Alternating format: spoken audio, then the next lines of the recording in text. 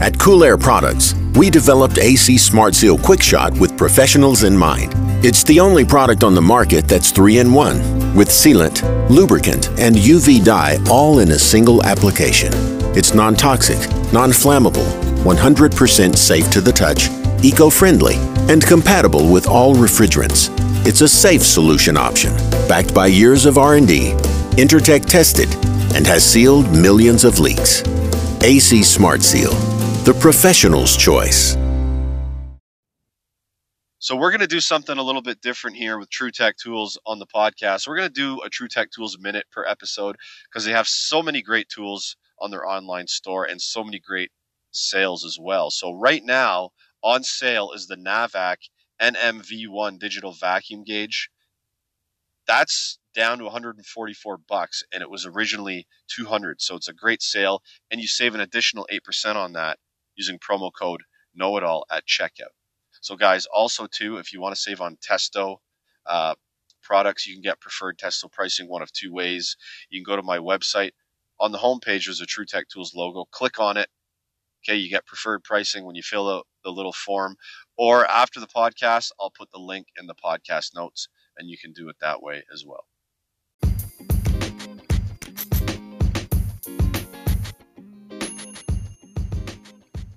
What's up, y'all? It's podcast time. We're back, and we have another great podcast in line for you guys. We have a great guest, and I'll tell you about him in 1 second, but I'm going to tell you about my day today. Had a bit of a shitty day. I put a self-tapping screw through my finger. It bled. Ouch.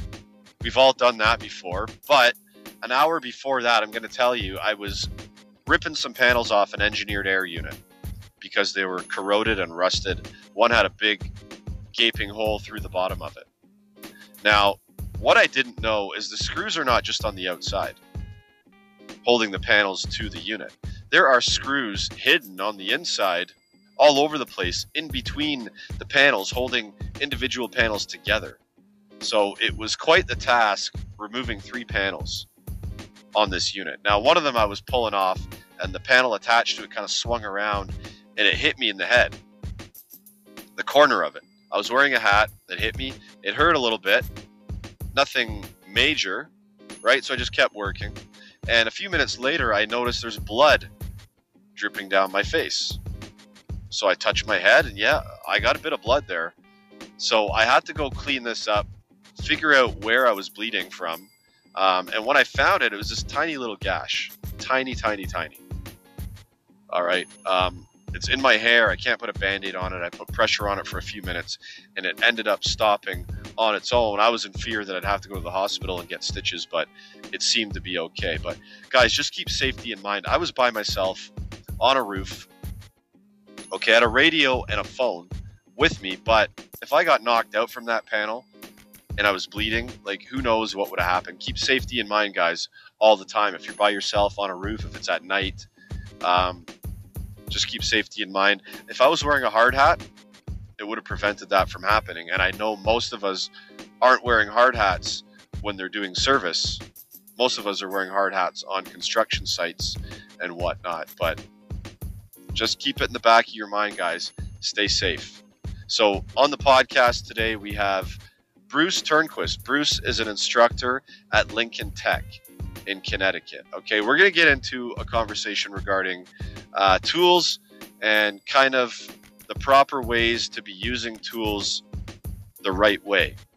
Not really the basics of tools, but using tools so we're using them correctly. We're not damaging equipment, not hurting ourselves, and not damaging the tools. So Bruce and I are going to have a really good conversation. He's a really great guy, really smart guy. This is the HVAC Know It All podcast, guys. I'm your host, Gary McCready.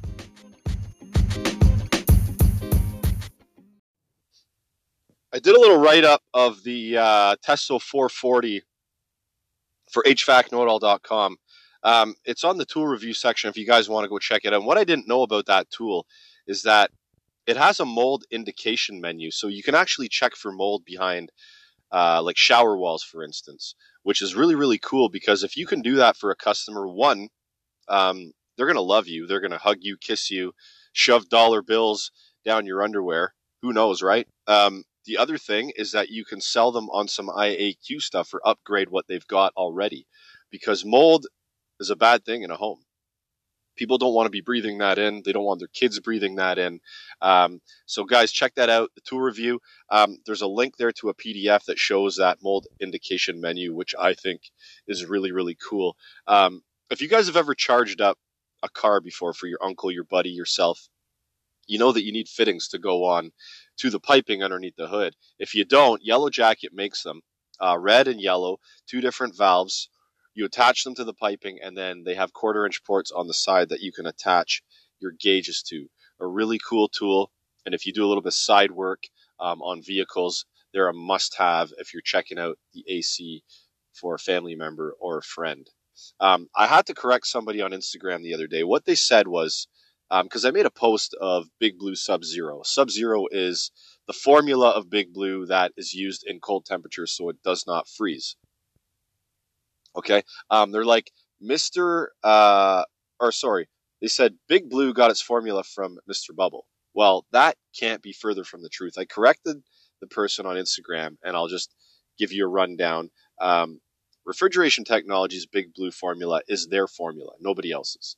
Okay, in actual fact, John Pastorello, the CEO, HVAC technician, and chemist, has actually gone out and helped chemists of toy companies help them create bubbles, not the other way around. I just want to clarify that, and then you guys want to check out Big Blue Sub-Zero. It's for freezing temperatures, so it doesn't freeze in your truck, or if you're working in the freezer. Cool Air Products, you heard the little ad off the top. Smart Shot is a new product that's on the market. Basically, you add it to a system that's older. The efficiency has started to kind of degrade. It cleans up the oil deposits on the condenser and the evaporator on the inside. It breaks them down, turns it back kind of like to normal, basically in unscientific terms. And that oil, those oil deposits are creating a filter between the air and the refrigerant, and basically a filter to heat transfer. So when you get rid of that filter, you actually increase the efficiency of the machines. So guys, check that out. It's on their website, coolairproducts.net. It's called Smart Shot. Okay. Field Pulse, as always, guys, it's there for you guys to test out. 14-day free trial at Field Pulse. Check out their free app, Simply Send. Okay, it's for invoicing and estimating. Totally free. You never have to pay unless you want to upgrade the Field Pulse and get all the features of a fully comprehensive service business application for paperless billing, invoicing, estimating, you name it. So, guys, I got Bruce with me. We're going to have a nice little chat, I think. But Bruce just finished class, right, Bruce? You just finished teaching a bunch of students, didn't you? I did, actually, yeah. That's awesome. It's a pretty long day. So what time? Yeah, what time? Long day, but what cool. time do your days start when you start teaching? So because I teach full time, we start around 7 o'clock, 7:30. And then, it's almost 9:30 now, so class just got out. So wow. It can be a pretty long day. That is a long day. It's pretty rewarding. I can't complain. The good thing about, doing it full time, at least here, I work for Lincoln Tech in Connecticut, is that, if you do full time, you're only here 2 long days like that. The other days that you're here, you're only here half a day. So so it kind of balances out. It's not like, it's not all week, which is good, so, but yeah, it's pretty rewarding. I do enjoy it quite a bit. So I got to thank you. Yeah, exactly. For sure, because you got to love what you do in order to continue to do it and work these long hours, right? If you don't love it, there's no point in continuing on. But I do got to thank you for offering your time, and I know, like, I do this with a lot of people. I'll just like, hey, you want to be on the podcast today? And luckily, most people say yes, and I got to thank you for that. That is really cool of you. And for those of you that are on Instagram, and a lot of the podcast guests are from Instagram, because I find Instagram everybody kind of creates their own brand on Instagram. It's very cool to see what other people are doing. And you just started an account on Instagram recently, and you're doing some some pretty cool stuff by kind of showing some of the history of the trades. And I saw your post about the older tools and the older trucks. And I think that's really awesome. So if you want to just like shout out your Instagram profile name and kind of what you're doing and how you came up with the idea to do that kind of stuff, that'd be cool. Oh yeah, absolutely. So, and on Instagram, it's HVAC Chronicler.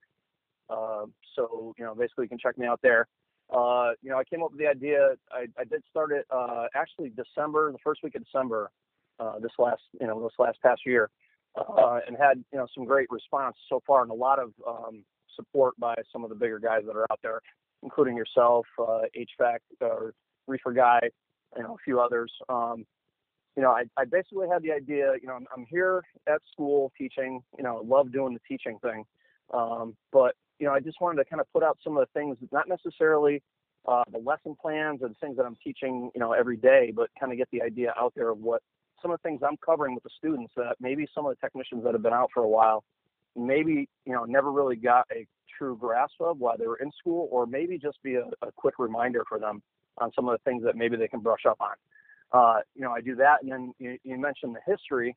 I do this thing on Wednesdays. It's called Wayback Wednesday, and it's just a quick video clip of different things that I find cool that are kind of, they're the history of the trade, whether it be, I've done one on some of the carrier equipment back from the 20s and 30s. I did one on, like you mentioned, service vehicles throughout the years. I did one on, some of the antique or vintage tools. I just think it's cool to see that and have an appreciation for the history that we've, that made us, the trade as what it is nowadays. Yeah, exactly. And it's like whenever I go to like on vacation to a country, and my wife, she can't stand this, but I stop and I read all these plaques and stuff because it's very interesting to see how the history has brought us to the present, and that's kind of what you're doing with that, is showing the history, and now we're in the present. And it's kind of like this podcast episode, what we're going to talk about. We're going to talk about some older tools and how you should maybe start using them, the differences between the older stuff and the newer stuff. That is our topic for tonight. But before we get into that, this is the first time on your podcast, or on your podcast, on the HVAC Know-It-All podcast. So maybe if you could just go into a little about your history, maybe in the industry, and how you came to this present that you're at today. Yeah, absolutely. So like I said, presently I work for Lincoln Technical Institute in New Britain, Connecticut. I've been here for about 3 years now. I started off doing it part-time, just working a few nights a week. It's actually the school that I went to for trade school. Nice. Same campus and everything. I just, I happened to know one of the instructors that eventually took over the department, and I saw an ad for they needed somebody part-time, and I jumped on the opportunity, and it was pretty humbling.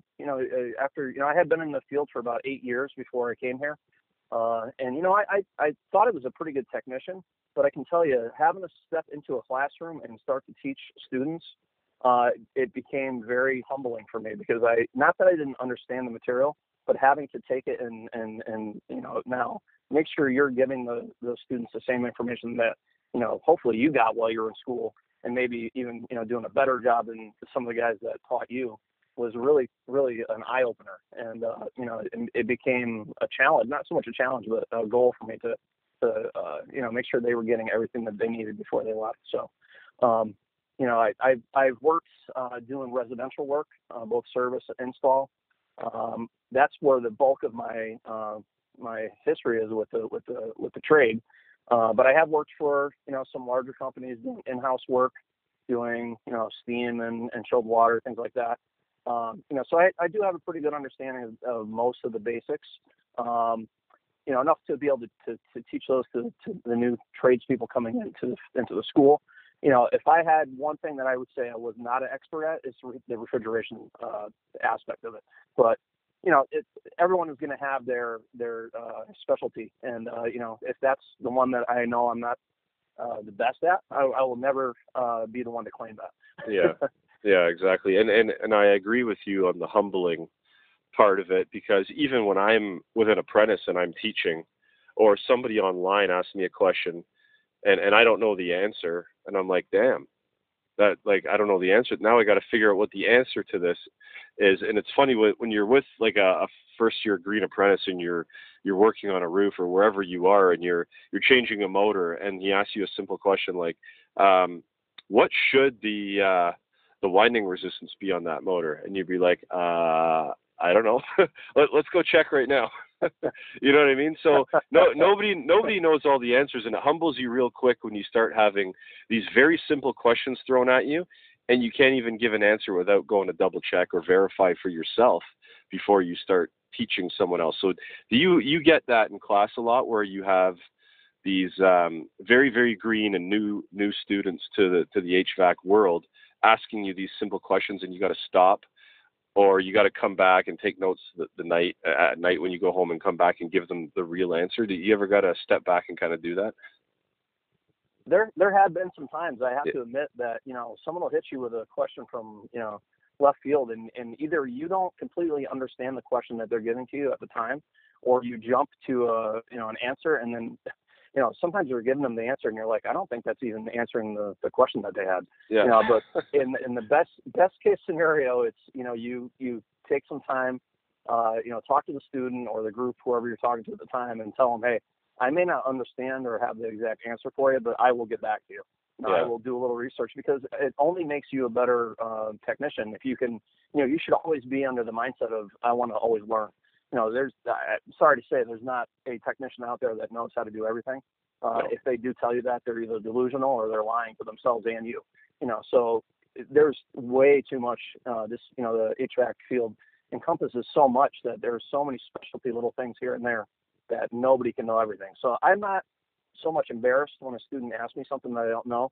I'd be more embarrassed if I didn't go and find that information for them and make sure they understood, when I was done with it. Exactly. I totally agree with you. And just a little secret, the whole name of my podcast and brand, HVAC Know-It-All, is based on guys that walk around and thinking they know everything, because it's completely funny.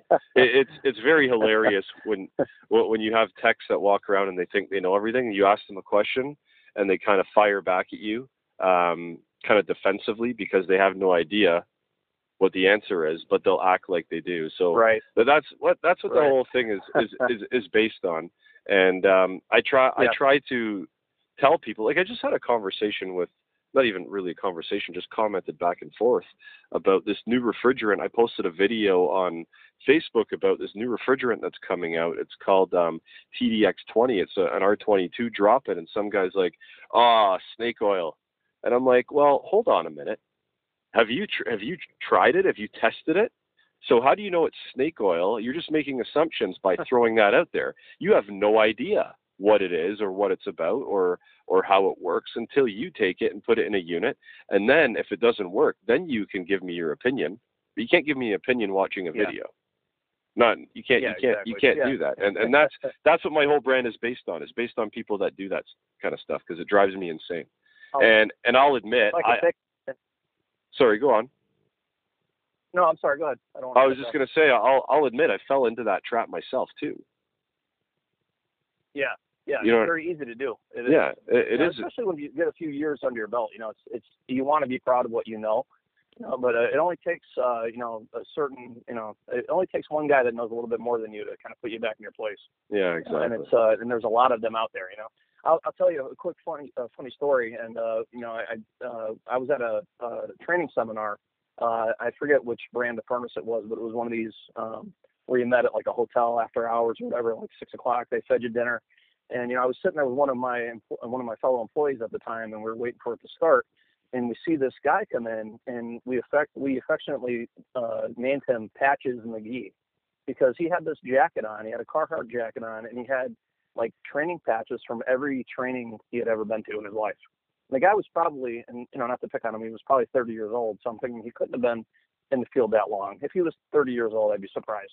But literally every square inch of the jacket that he was wearing had patches on to show everybody where he had been, what training he had done. And I said to my, the buddy that was with me, I said, all you got to do is go up to him and start asking him questions about that, and he's not going to know a lot of that. He's thinking that by just having those patches on his jacket, that's going to get him some kind of credit to a lot of the guys in this room. But that's almost the worst thing you can do, because those guys are just ready to pick you apart.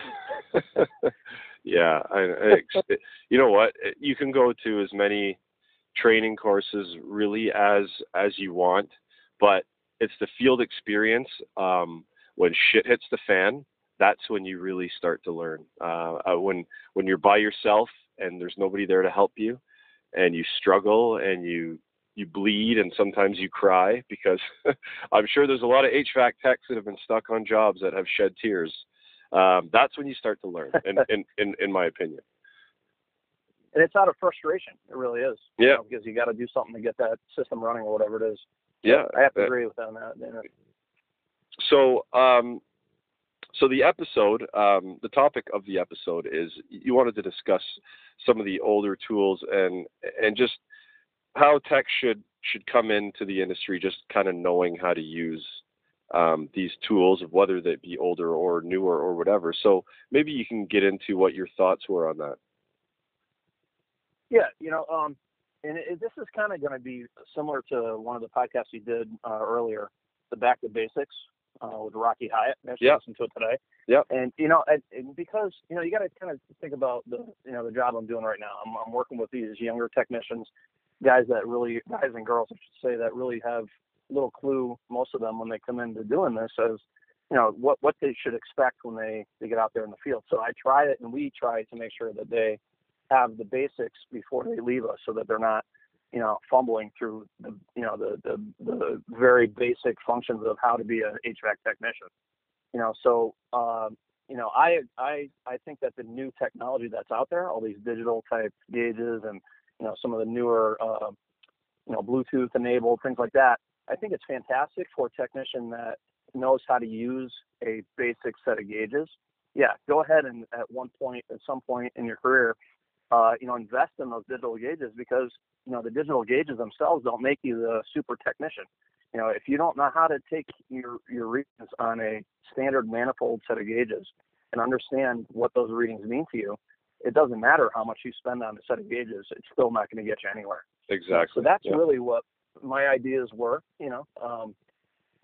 Some of the I've seen electricians, never mind HVAC technicians, and not to knock an electrician or an HVAC technician. I've seen electricians that have been in the field for 20 years that still really don't understand how to use a voltage meter. Not understanding it's a differential in potential.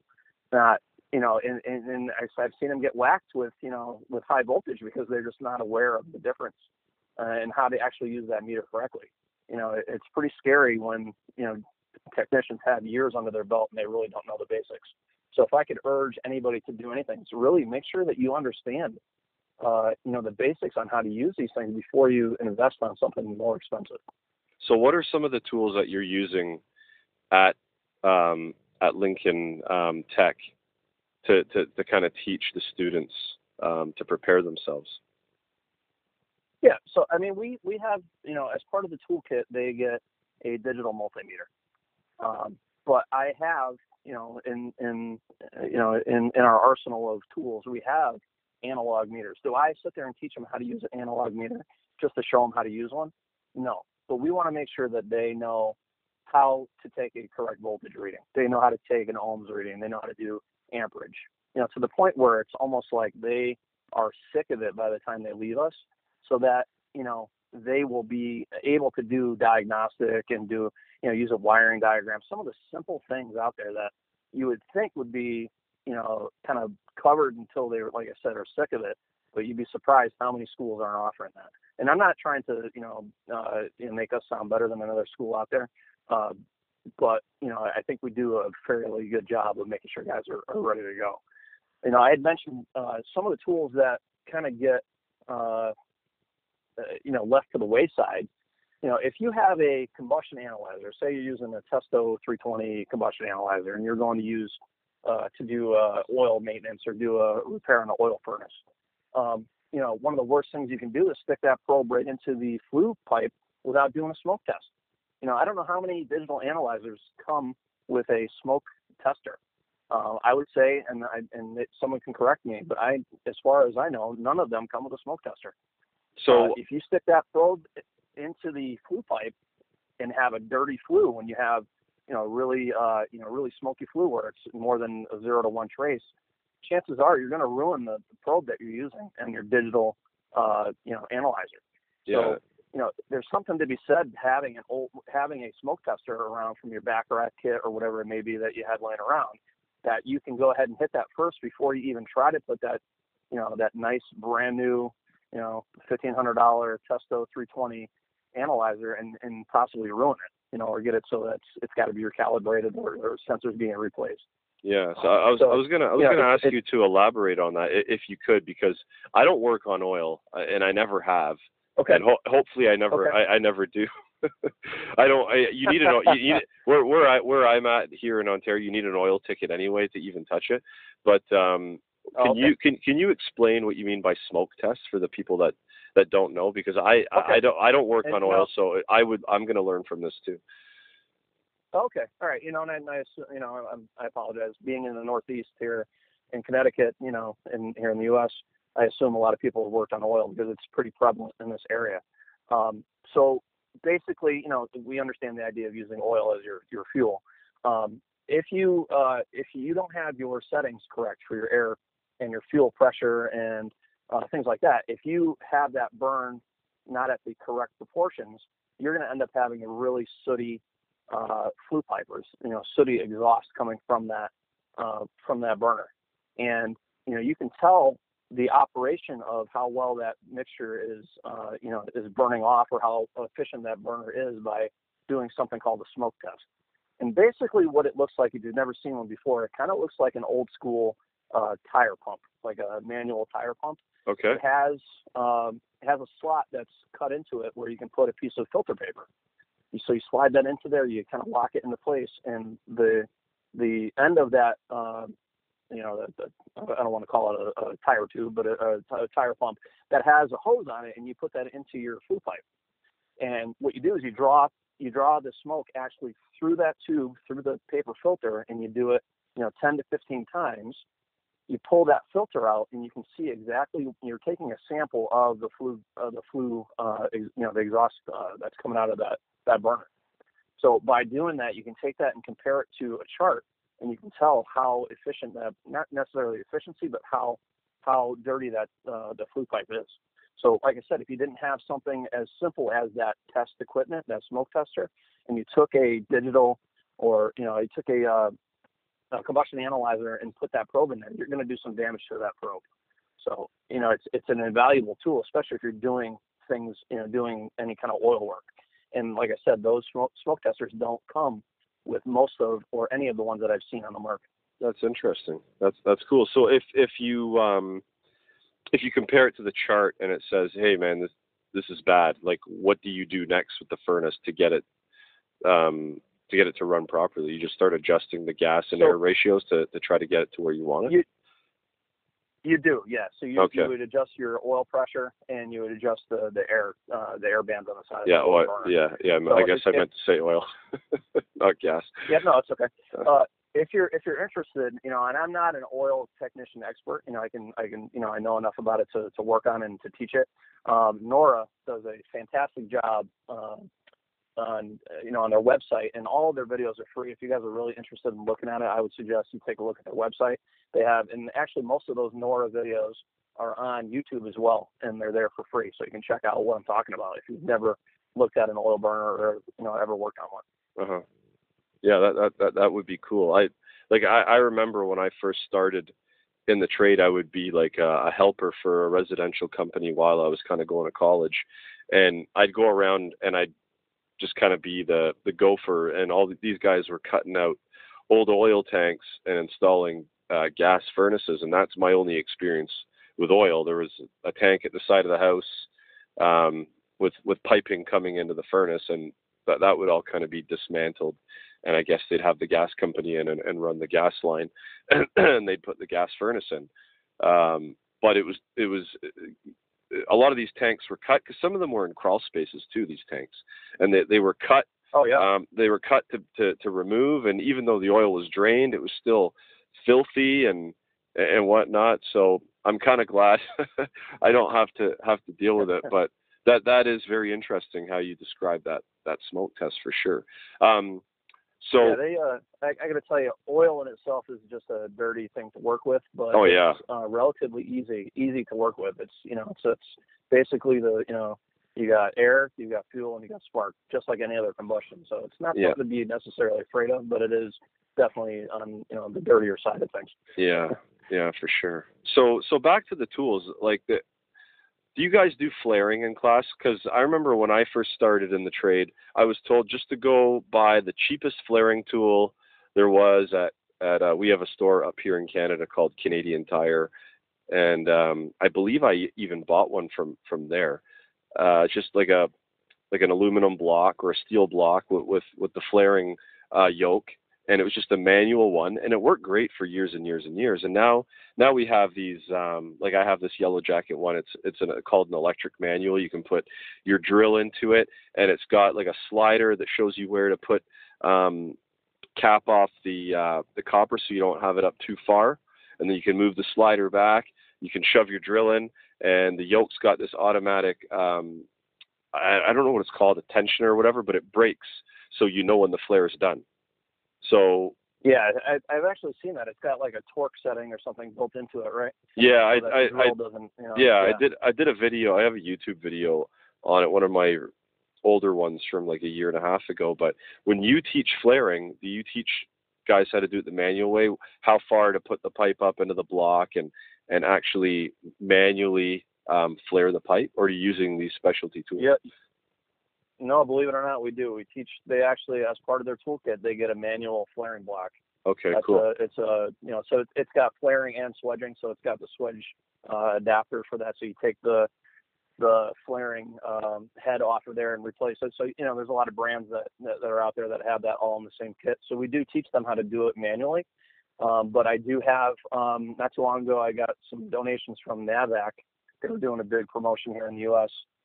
They sent us one of their, I don't know the model number, I have to apologize, but they sent us an automatic flaring kit. So it's basically like a drill handle that's got the different dies on it so you can set it. So it's similar to what you're saying with the Yellow Jacket, but it's more of a, it's got its own power source, which is pretty neat. So what I'll do is, and what we'll do is we'll teach them how to do it manually so that they, because chances are they're not going to be able to afford something, even the Yellow Jacket one, that might be out of their, out of their wheelhouse in the beginning. So we teach them how to do it with the tools that they get in their kit, and they do a pretty good job with it.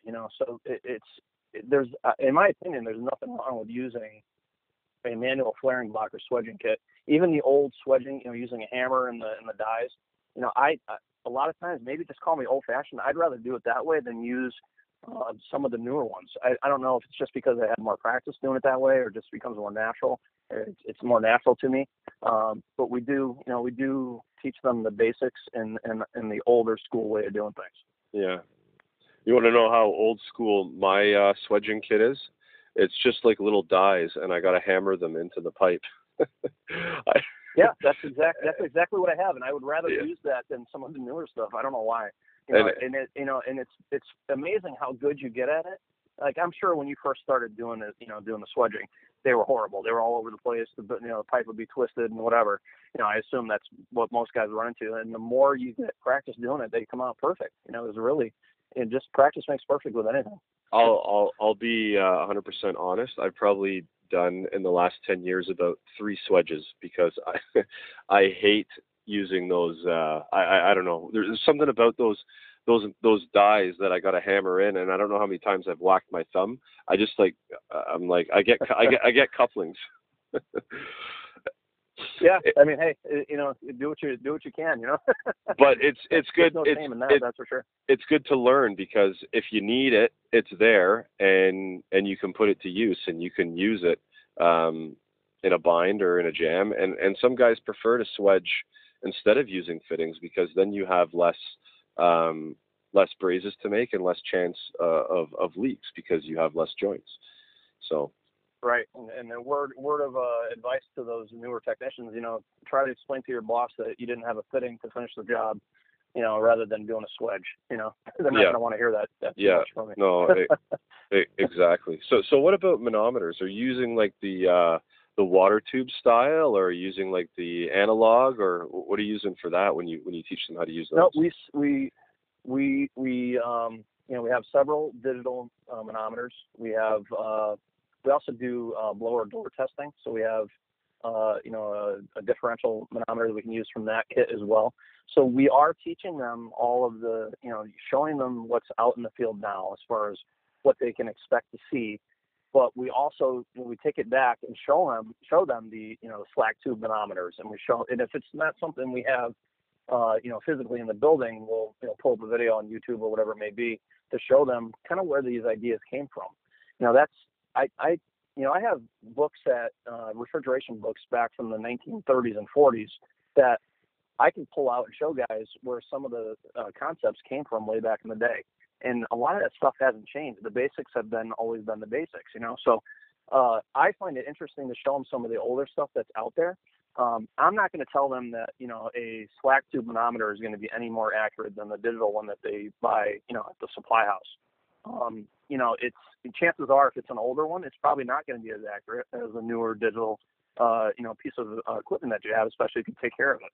Yeah. But knowing the concept of how that, the digital version is coming up with the same answer from, using a slack tube or something like that, sometimes that is enough to get them interested or understand how it really is cool to be an HVAC technician.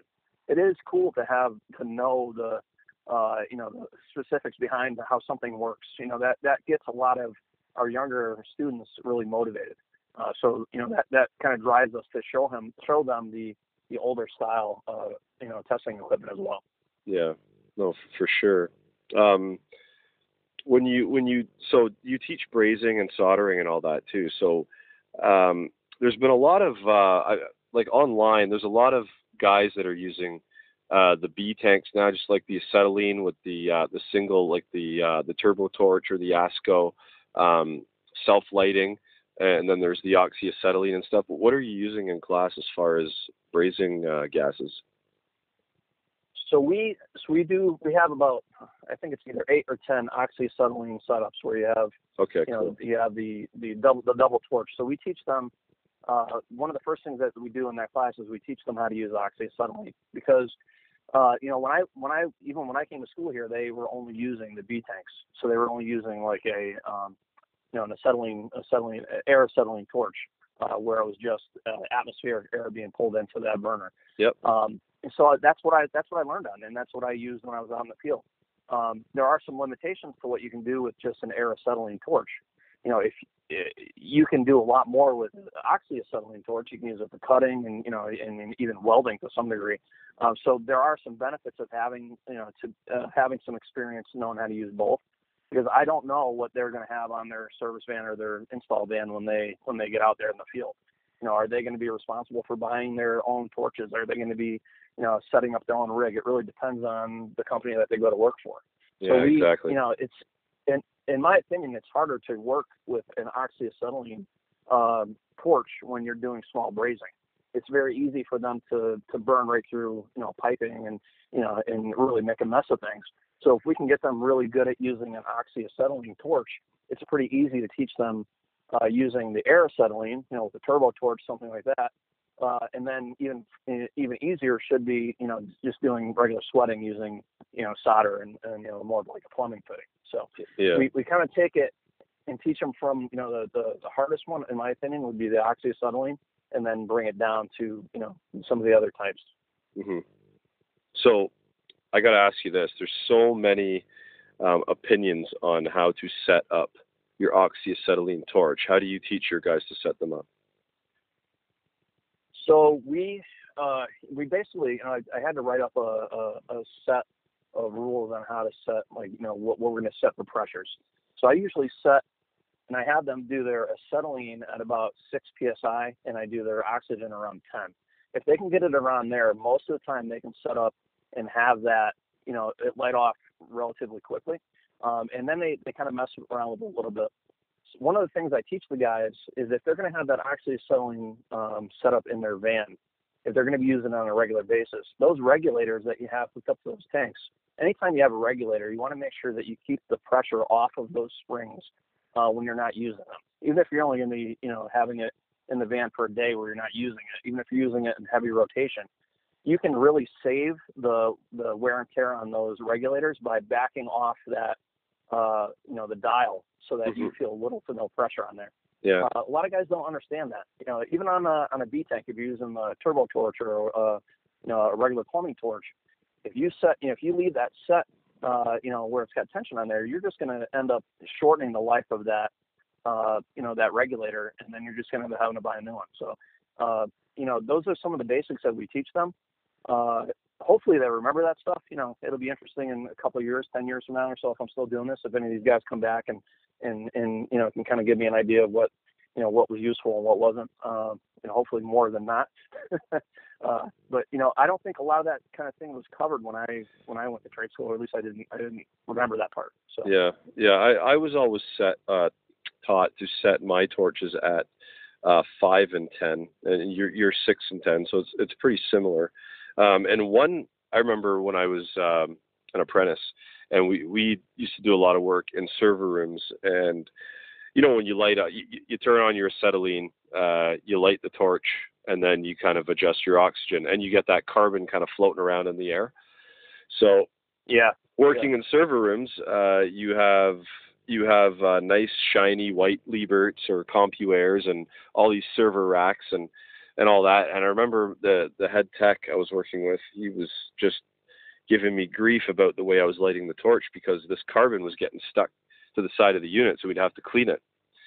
And he's like, here, do this. So he turned the acetylene on, and then he turned the oxygen on just so very slightly at the same time.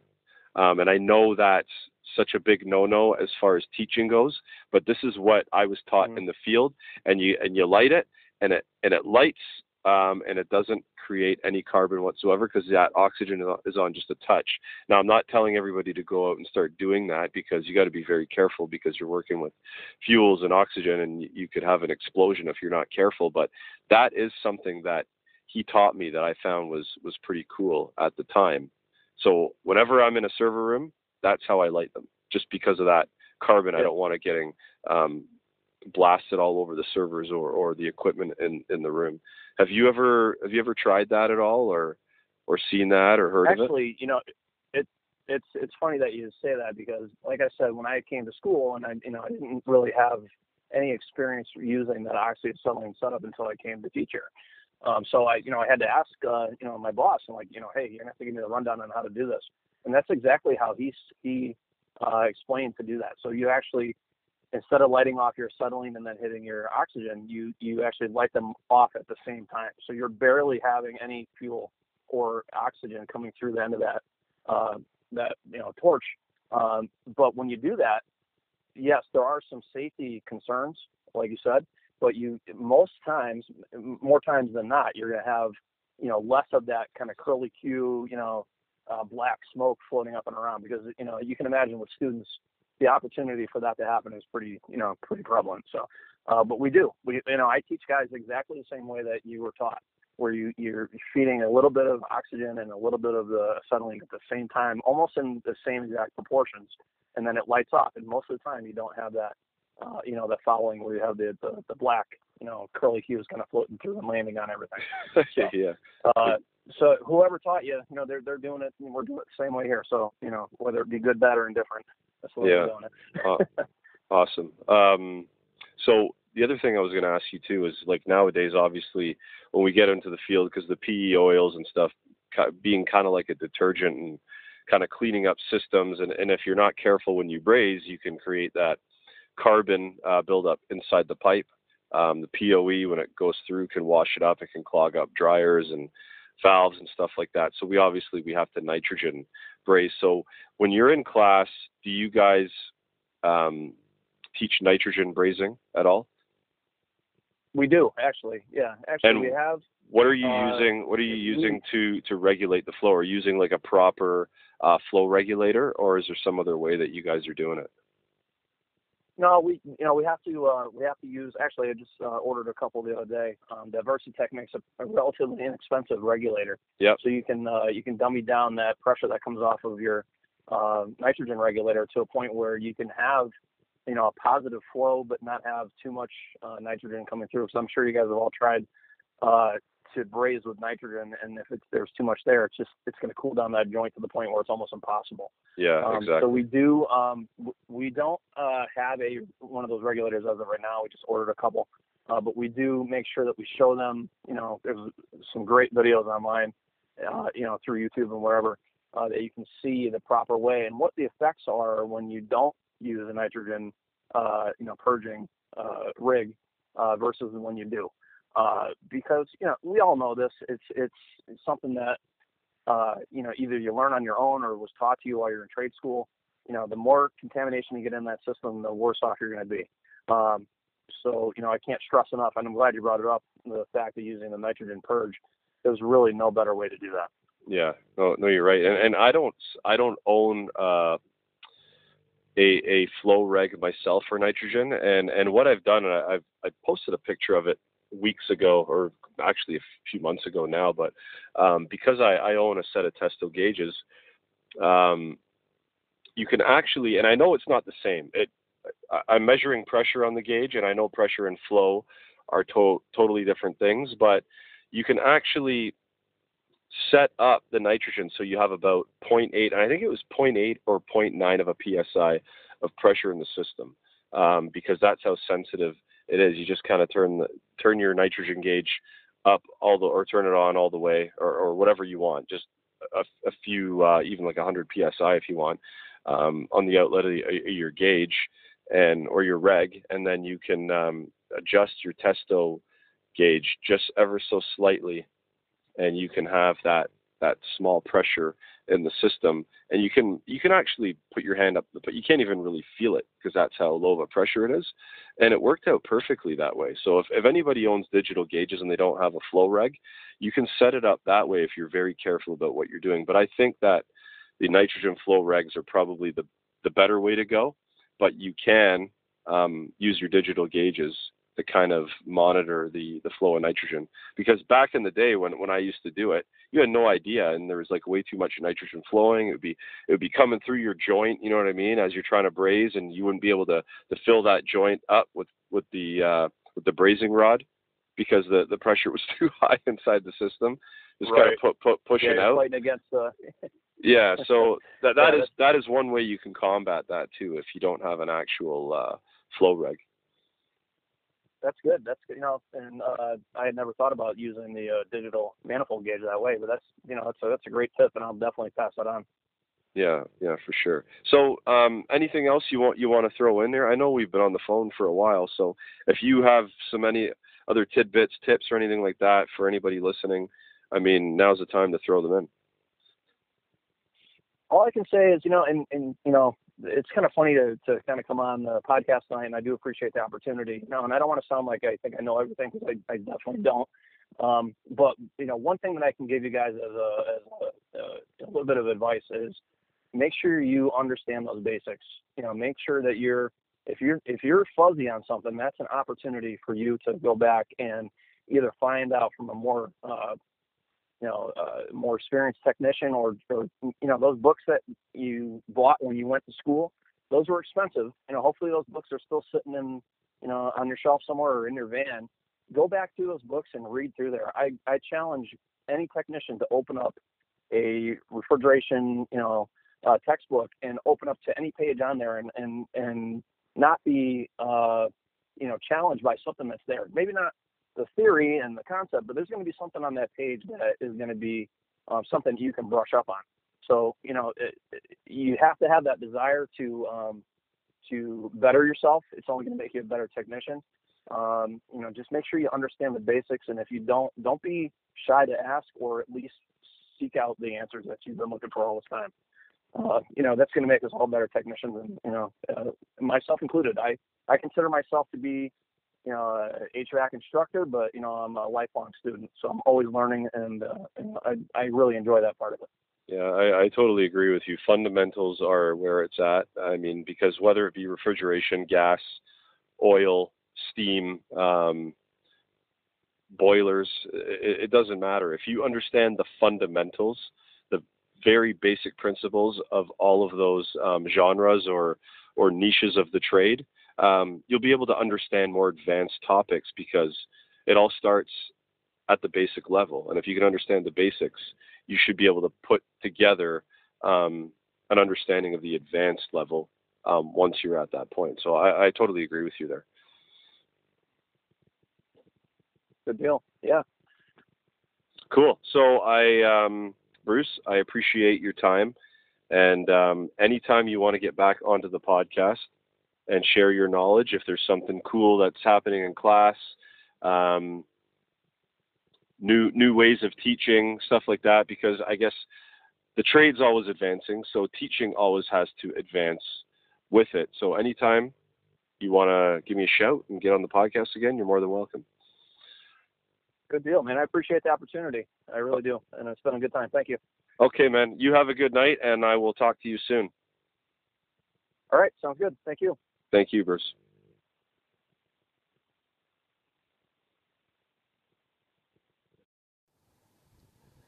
Well, I learned something new and cool. I didn't know what a smoke test was on an oil furnace until this podcast. Now, I don't know why I would have known about it because I don't work on oil. So anybody that does work on oil, if you guys don't know about that, there's a little tip for you. If you do already, then cool, we've covered it. And if you don't work on oil at all, it's kind of cool just to hear somebody talk about a different part of the industry that you're not in. Because oil is around still. I know it's not around as much as it used to be. A lot of the rural homes, at least where I'm from, are starting to convert to natural gas, which I think is a good thing because, like we talked about in the podcast, oil is real messy for the tech that has to work on it. So anyway, thanks, Bruce, for getting on the podcast, guys. Guys, don't forget to check out my website, hvacknowitall.com. There's a bunch of articles on there, tips, tool reviews, and don't forget to check out my YouTube channel. I'm starting to try to raise the quality of my videos. Some of my older ones with my old Sonum phone didn't work out the way I wanted to, and I listen to them now, I kind of cringe because the microphone is terrible in that phone. But I'm starting to try to raise the value up a little bit on those videos. So guys, check that stuff out. I'm out. It's been a blast. Happy HVACing.